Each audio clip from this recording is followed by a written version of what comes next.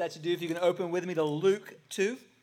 And as you get there, as you're turning there, last week I gave you kind of a sermon before the sermon. I kind of want to do the same thing. Maybe today just a thought before the main thought. And we live in a world where lots of people want to strip Christ out of Christmas.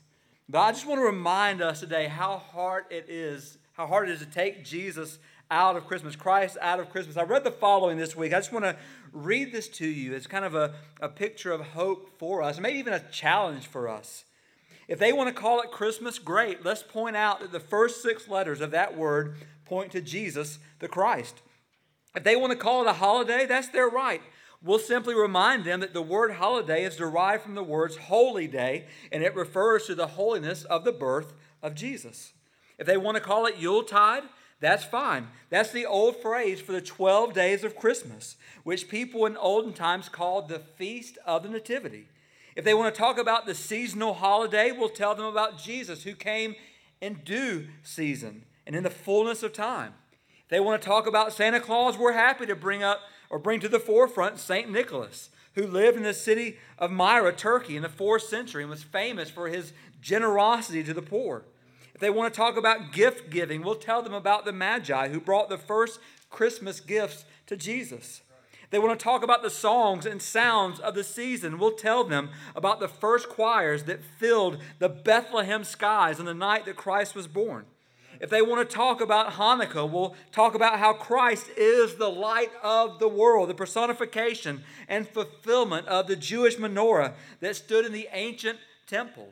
And if perhaps they want to use the phrase Xmas, we'll just point out that X is the Greek letter He. It's C-H-I, which is the first letter, and get this, the symbol of Jesus Christ. So the reality for this specific season is you can't get Jesus out. You can't get him out. Christmas has always been about him, and it will always be about him. And the Bible uses more than 300 names and titles to describe him, but Jesus can no more be contained in those titles as the ocean could be bottled up in a collection of beautiful containers. You just can't do it. So we are 3 weeks into our Christmas sermon series, He Is, where we are walking through the events of Luke 1 and 2 in order to get a glimpse of the revealed identity of our Savior, of Jesus. We've already seen that He is the promised one. Last week we saw Him as the everlasting one from the beginning, and today we're going to see that He is indeed the Savior of the world, meaning a Savior has come to us. God has come near. I love the words of Wayne Grudem. In speaking about the coming of Jesus or the incarnation, he says this: the incarnation or the coming of Jesus is by far the most amazing miracle in the entire Bible. More amazing than the resurrection, more amazing than the creation of the universe.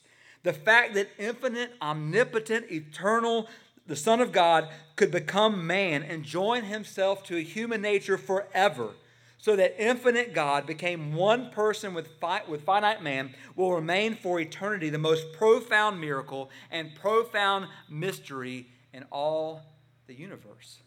So we know, according to all that we have seen so far in Luke 1 and now heading into Luke 2, that the Son of God, the second person of the Trinity, entered history at a certain point in time. According to the Apostle John, the Word became flesh and dwelt among us. Yet let me remind us that we're not just here celebrating that Christ came. We're not just here celebrating that a baby came wrapped in flesh. We are here celebrating why He came. And the why that He came is glorious. The why that He came is beautiful. For the mission of Jesus did not stop at the manger. The mission itself began at the manger. So why did Jesus come? Someone put it this way: if our greatest need had been information, God would have sent an educator. If our greatest need had been technology, God would have sent a scientist. If our greatest need had been money, God would have sent an economist. If our greatest need had been pleasure, God would have sent an entertainer. But because our greatest need was forgiveness, God sent us a Savior. The bad news is that we were so lost We were so lost and broken that we could not find our way to God, nor could we save ourselves. That is the bad news, and it is bad. But the good news is that we are so loved by God that he sent his Son to do for us what we could never do. The bad news is the good news is so good because the bad news is so bad. But praise God for the good news. I want us to turn to the Word and continue to look through the lens of Jesus, focusing on who he is in order to continually get a fresh perspective of the baby in the manger. So we're going to look at chapter 2, verses 1 through 14. We're just going to really focus on one phrase or a couple of phrases in that. On Friday night at our Christmas Eve service, we're going to focus on verses 1 through 7 again. But we're going to kind of read them all, 1 through 14, just to kind of frame it right. So if you're able, I'm going to ask you to stand as we honor God's Word. We're going to read Luke 2, 1 through 14. And Luke writes these words, "In those days, a decree went out from Caesar Augustus that all the world should be registered. This was the first registration when Quirinius was governor of Syria. And all went to be registered, each to his own town. And Joseph also went up from Galilee, from the town of Nazareth to Judea, to the city of David, which is called Bethlehem, because he was of the house and lineage of David, to be registered with Mary, his betrothed, who was with child. And while they were there, the time came for her to give birth. And she gave birth to her firstborn son, and wrapped him in swaddling cloths, and laid him in a manger, because there was no place for them in the inn. And in the same region there were shepherds out in the field, keeping watch over their flock by night. And an angel of the Lord appeared to them, and the glory of the Lord shone around them, and they were filled with great fear. And the angel said to them, "Fear not, for behold, I bring you good news of great joy that will be for all the people. For unto you is born this day in the city of David a Savior, who is Christ the Lord. And this will be a sign for you. You will find a baby wrapped in swaddling cloths and lying in a manger." And suddenly there was with the angel a multitude of heavenly hosts praising God. Let me just stop for a second and say this. God sent one angel to give a message. God sent a host of angels to praise the message. So praising God, saying, "Glory to God in the highest, and on earth peace among those with whom he is pleased." Let's pray together. Father, we praise you. Jesus, we thank you. Holy Spirit, we honor you. And Lord, we pray that this day, again, Jesus, you would make much of yourself in this moment. We thank you, Jesus, that you are the only Savior of sinners in the world. Just show us the beauty, again, of why you came and what it means for us. And Lord, if there's any in this room today, any listening online that don't know you, may today be the day of salvation. Lord, just have your way. Speak, oh God. Open our eyes and let us behold wonderful things from your word. In Jesus' name, amen. And you may be seated. So don't miss this picture. God, who cannot lie, by the mouth of an angel called this newborn baby a Savior. Therefore, a Savior he must be. A Savior on the grandest of all scales. A Savior continually. A Savior abundantly. And it amazes me how very little we talk about being saved. You know, it seems as if people don't understand what it means to be saved in a spiritual sense anymore. Now, we have no trouble talking about being saved in a physical sense. You know, if someone is drowning, their immediate need is not swimming lessons. It's not, "Hey, there was a swimming lesson last week, you should have gone."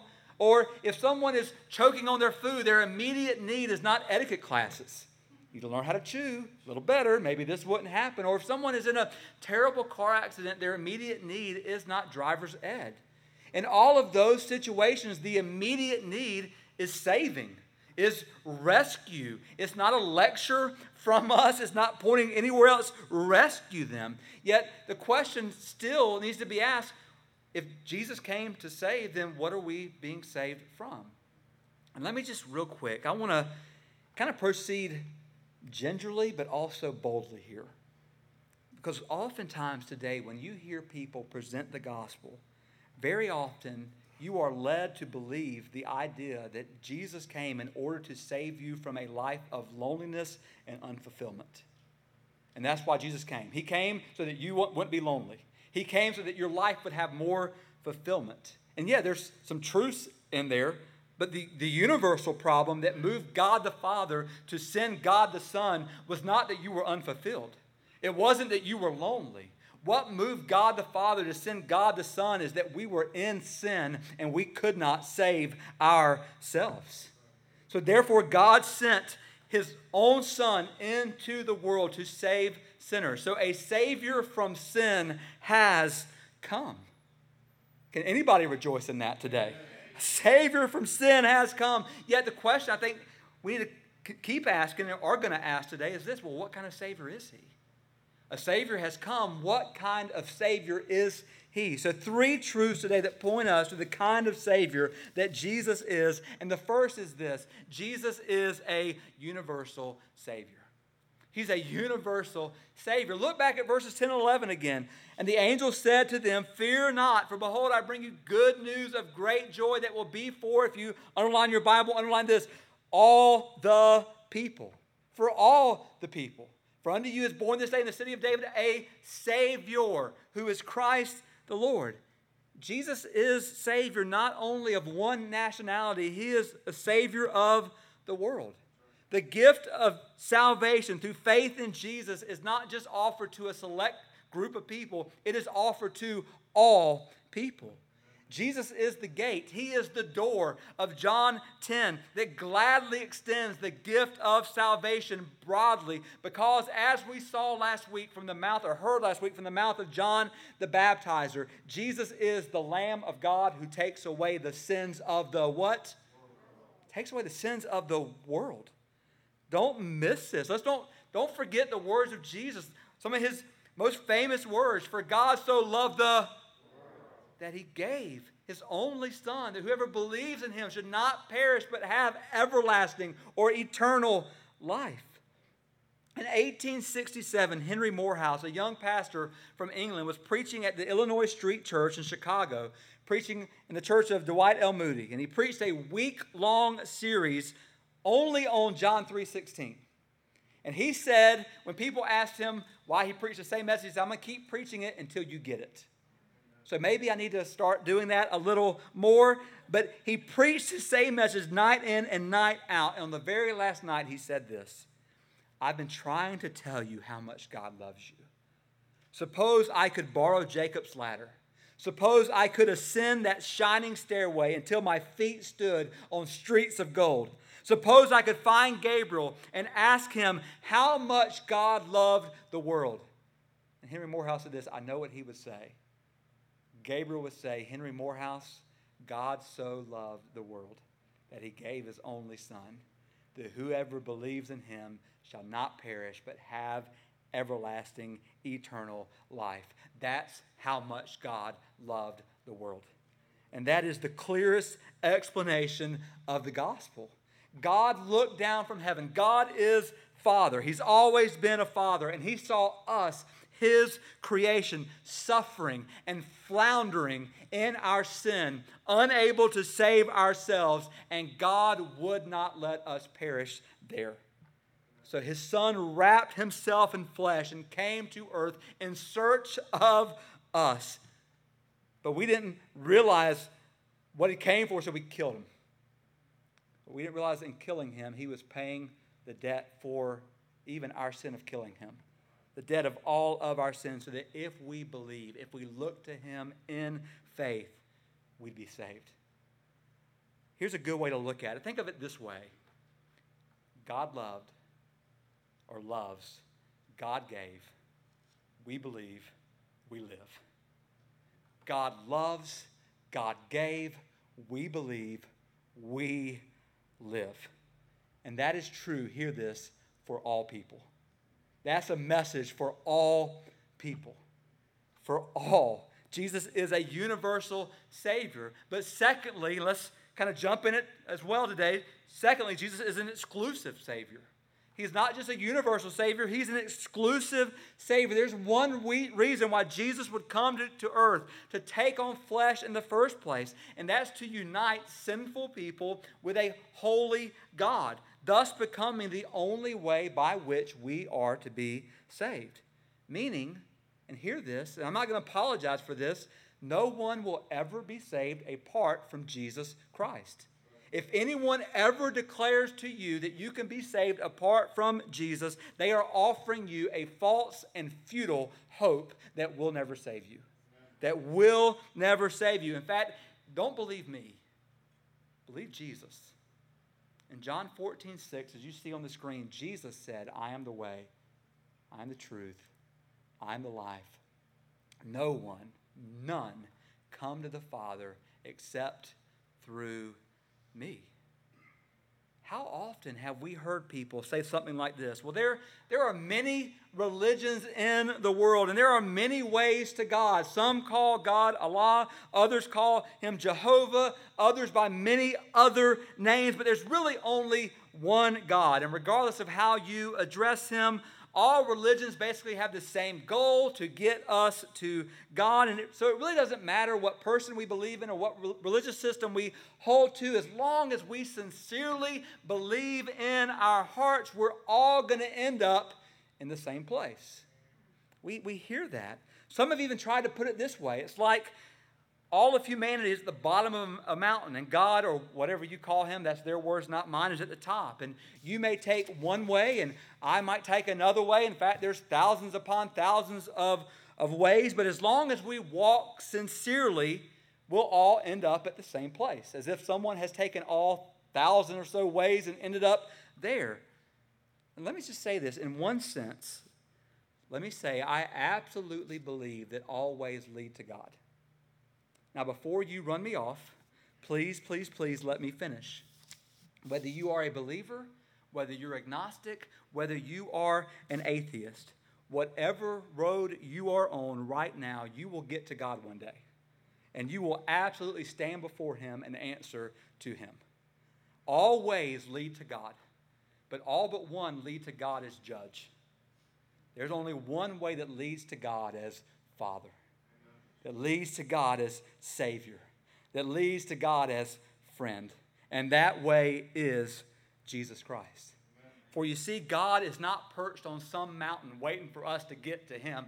God sent his Son down from the mountain to come to us, to seek and to save that which was lost. And praise be to God, he found us.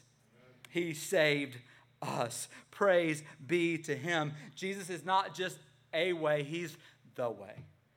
Now, some of you are going to resonate with what I'm about to say next. Others of you, it's not going to make sense. But long before GPS and long before smartphones, there were times where your family would jump in a car. Kids would be in the back, dad driving, mom, I'm in the passenger seat holding this map. And as you drove, this map would get bigger and bigger. And before long, what would happen? Inevitably, in every trip when you're going someplace, mom would be holding this part of the map. Dad would be driving, holding the other part of the map, because this is how big it is, trying to figure out what little line on the map you missed. And you're figuring out what's going on, and you and the kids are in the back, making noise. Kelly's bothering me, and mom and dad, or dad mainly, going, don't make me come back there. And all of those things are happening. I mean, it's just chaos. And eventually, dad, which I am now, will humble himself, stop at a gas station, and ask for directions. And inevitably, you'd always find that one guy. Oh, yeah, I can get you there. Go down to Earl's Lawnmower. It's been sitting there forever. It's got weeds all over it. You'll see it. You can't miss it. You take a left at Earl's Lawnmower. You keep going, and you'll come up to Miss Daisy's honey shop. You'll see her on the side of the road selling honey. You take her right there. Immediately, Jim Bob. You'll see Jim Bob. He's always out in the field at this time. You'll see him. You take another left, and you're sitting there going, it should already be established I'm not good with directions. Like, we've already established that because I'm here in front of you asking for directions. You know what would be a whole lot better than this guy giving you directions that you're going to get lost even more? Is for him to say, you know what? I'm not going to tell you how to get there. I'm going to take you there. And here's the beauty of it. Jesus did not come to show us the way to heaven. He came to take us there because he is the way. He is the way. And here's what we need to understand. Don't be deceived today. Jesus is not one of many ways to the Father. Jesus is not the best of several ways to the Father. Jesus is the only way. And the way that has been set before us, hear this, it's not a brutal way. It's not a harsh way. It's a beautiful way. Because Jesus laid down his life to make the way. Therefore, think about it. That's why God the Son came into the world. That's why he was born to simple peasants. It's why a feeding trough was its first bed. It's why shepherds were first to worship him. It's why Gentiles were also invited to worship him. It's why he was raised in Nazareth. Can anything good come from Nazareth? It's why his own people rejected him. It's why after preaching a message of grace and healing the sick and delivering the demonized and even raising the dead, he was betrayed by his close friends. His other close friends abandoned him. He was falsely accused by religious leaders. He was handed over to Gentile oppressors, and he was brutally crucified in the most humiliating way. It's also why he was raised from the dead on the third day. Jesus came for all people, and everyone is invited, and everyone will get in the same way. Amen. Through him. Through him. And maybe you're here this morning, or maybe you're watching online this morning. There's something stirring in your heart. If there is, let me just say this morning. Regardless of where you are today, you don't have to make your home there anymore. Regardless of where you are today, you don't have to make your home there anymore. Come to Jesus. Come to Jesus. Yes, he is the only way, but he is an amazing way. He is a beautiful way. He is a glorious way. He has made the way. So he is a universal Savior. Praise be to God. He is an exclusive Savior. But then lastly, he is an all-powerful Savior. He's an all-powerful Savior. So in fact, Jesus not only has the power to save us. I want you to hear this morning because this is great news for us. Jesus has the power to keep us. Okay, that should have gotten an amen from a saved crowd. I'll go try to save church next week, but let's just play along. Jesus has the power not only to save us, but to keep us. Amen. See, the Apostle Paul in Romans 8, 38 and 39, he is writing, and of course, he has this encounter with Jesus long after the baby in the manger. There was a time where Paul didn't believe in Jesus. He believed Jesus was dead. And he had this encounter with Jesus on the road to Damascus where he stopped believing he was dead.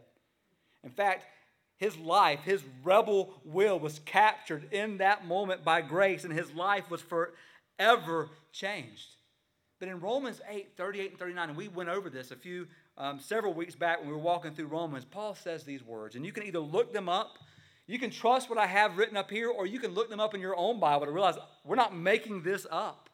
Paul says, "For I am sure that neither death nor life, nor angels, nor rulers, nor things present, nor things to come, nor powers, nor height, nor depth, nor anything else in all creation will be able to," hear this, "separate us from the love of God in Christ Jesus our Lord." Amen.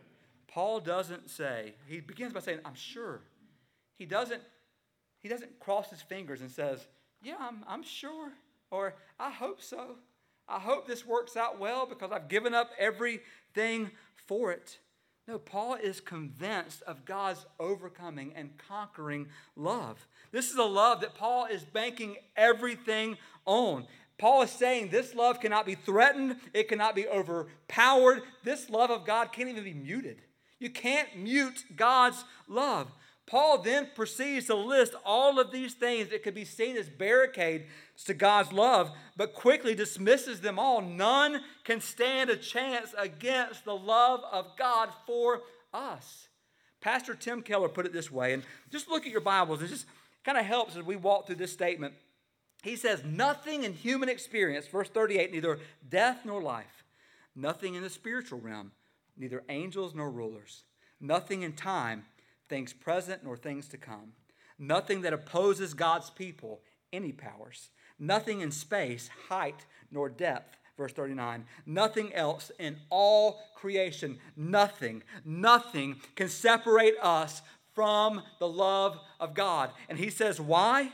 Because God loves us, not because of anything in us that changes constantly, not because of the world around us that changes constantly, but God loves us because, hear this, he loves us. He loves us because he loves us. and nothing changes that. Our love, here's our problem. Sometimes we look at that and we go, well, I don't believe that. Because we use our love and pawn that off on God. Our love is fickle. Our love is fallible. It changes. But God's love is inseparable. It's steadfast. It's sure. May we hear this today with wide ears of faith, accompanied with the promise of Jesus in John 10, verses 28 and 29. Listen to what Jesus himself says. I give them eternal life. So Jesus is basically saying, whoever comes to me, whoever has faith in me, I will give them eternal life. And then he says this, and they will never perish. No one will snatch them out of my hand. My Father, who has given them to me, is greater than all, and no one is able to snatch them out of my Father's hand. No one. Nothing. Did you hear that? Let that sink in. Let that speak to your fearful heart even now. Let that calm the storm in your mind even now. You can bank on this. God's love is resolved and resilient. He is an all-powerful Savior who loves to keep his own. If you are his, guess what? He will hold you forever. There's a beautiful line in a hymn. It's called, the hymn is Victory in Jesus, but the line is, he's my Savior forever. Do you know that we need Jesus to be our Savior forever? It's not, we just don't need Jesus to be a Savior until we get to heaven and we're on our own. No, he will forever be our Savior because we will forever need saving. We'll forever need his grace and his mercy. But just think about this. Because Jesus is our Savior, the Scripture tells us we're forgiven. The Scripture tells us there is therefore now no condemnation for us. The Scripture says we have peace with God through the Lord Jesus Christ. Because he is our Savior, God's wrath has been satisfied by him. Because Jesus is our Savior, we have been justified. God declares us not guilty. We are new creations in Christ Jesus. The old is gone. The new has come. Because Christ is our Savior, we have eternal life. We have been adopted by God. Hear this, by which you are now sons and daughters of the Most High God. Praise him. Because he's our Savior, the Holy Spirit lives within us. Jesus is our advocate. He represents us. Death has no more sting over us. We have an inheritance that will never perish. And nothing will separate us from the love of God, which is found in Christ Jesus our Lord. Let me give you one more. Because Jesus is our Savior, nothing can undo what he did for us. When Jesus died and said, it is finished, it means it is finished, and no one can undo that. Praise be to God. Praise be to him for our salvation. Oh, I pray that you know this salvation. And you will only know this salvation by knowing its Savior. But let me end this way. I'm going to show you one more thing on the screen. And this isn't original, and I couldn't find where I got it. So I'm going to say it's not mine, it's somebody else's. Pastor Jordan, I think he once said it, so I'm going to give him credit for it. But let's just follow with it. Don't miss this. In Christ, in him, God in the flesh, we have a love that can never be fathomed, a joy that can never be diminished, a peace that can never be understood, a hope that can never disappoint, a life that can never die. This is about the time you start getting out your phones and taking this, because this is good. Taking a picture of this, this is good to keep with us. We have a righteousness that can never be tarnished. In Christ, we have a rest that can never be disturbed, a glory that can never be clouded, a purity that can never be defiled. In Christ, we have a beauty that can never be marred, resources that can never be exhausted, a light that can never be exhausted, and in Christ, we have a work that can never be undone. Can we rejoice in what we have in Christ today? Can we praise the one who has done all of that for us? And all of that was in the manger on that first Christmas. And all of that can be ours even today. It can be ours even today. Is he your Savior? Do you know him as Savior? Do you know him as the one who you need to save you from your sins? Here's the problem. Many times we want to believe in a higher power that's here to help us, like a genie, anytime we need it. What we don't want to admit is that we're desperately lost. And we can't save ourselves. There's nothing we can do. And we have to depend on one who has done for us what we could never do. And his name is Jesus. And he is our Savior. And he is our Savior forever. And again, he is the only Savior of sinners in the world. Do you know him? Do you love him? Do you follow him? Do you desire for him to become more and you to become less? Oh, do you know him today? I'm going to ask you to stand, and we're going to call musicians forward as we enter in this time of invitation and consecration, however the Lord is working today. May you obey. Let's pray. Father, in this moment, Lord, we praise you. Father, thank you. Jesus, thank you for being our Savior. Holy Spirit, thank you for convicting. Thank you for drawing us. Thank you, O God, for all that you have done. And we just rejoice even now, again, in our Savior. I pray for anyone in this room, anyone listening online who has never trusted you as Savior and Lord. May today be the day of salvation. May today be the acknowledgement that we can't save ourselves. We can't do it. Many try, keep trying. We try to bring power in our own lives. We try to overcome the obstacles that we face. We try to somehow make our way around the sin that is at the core of us, and we just can't do it. But Jesus, you've done it. You've made a way, for you are the way. And you are our Savior forever.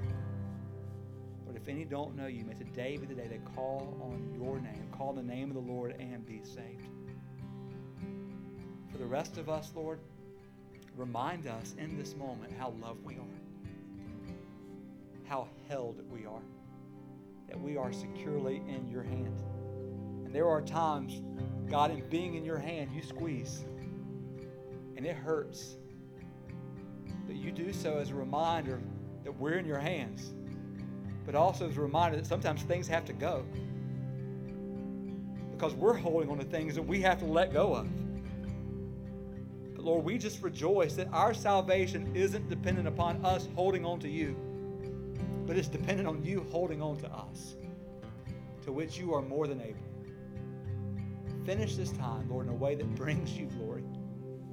In Jesus' name, amen.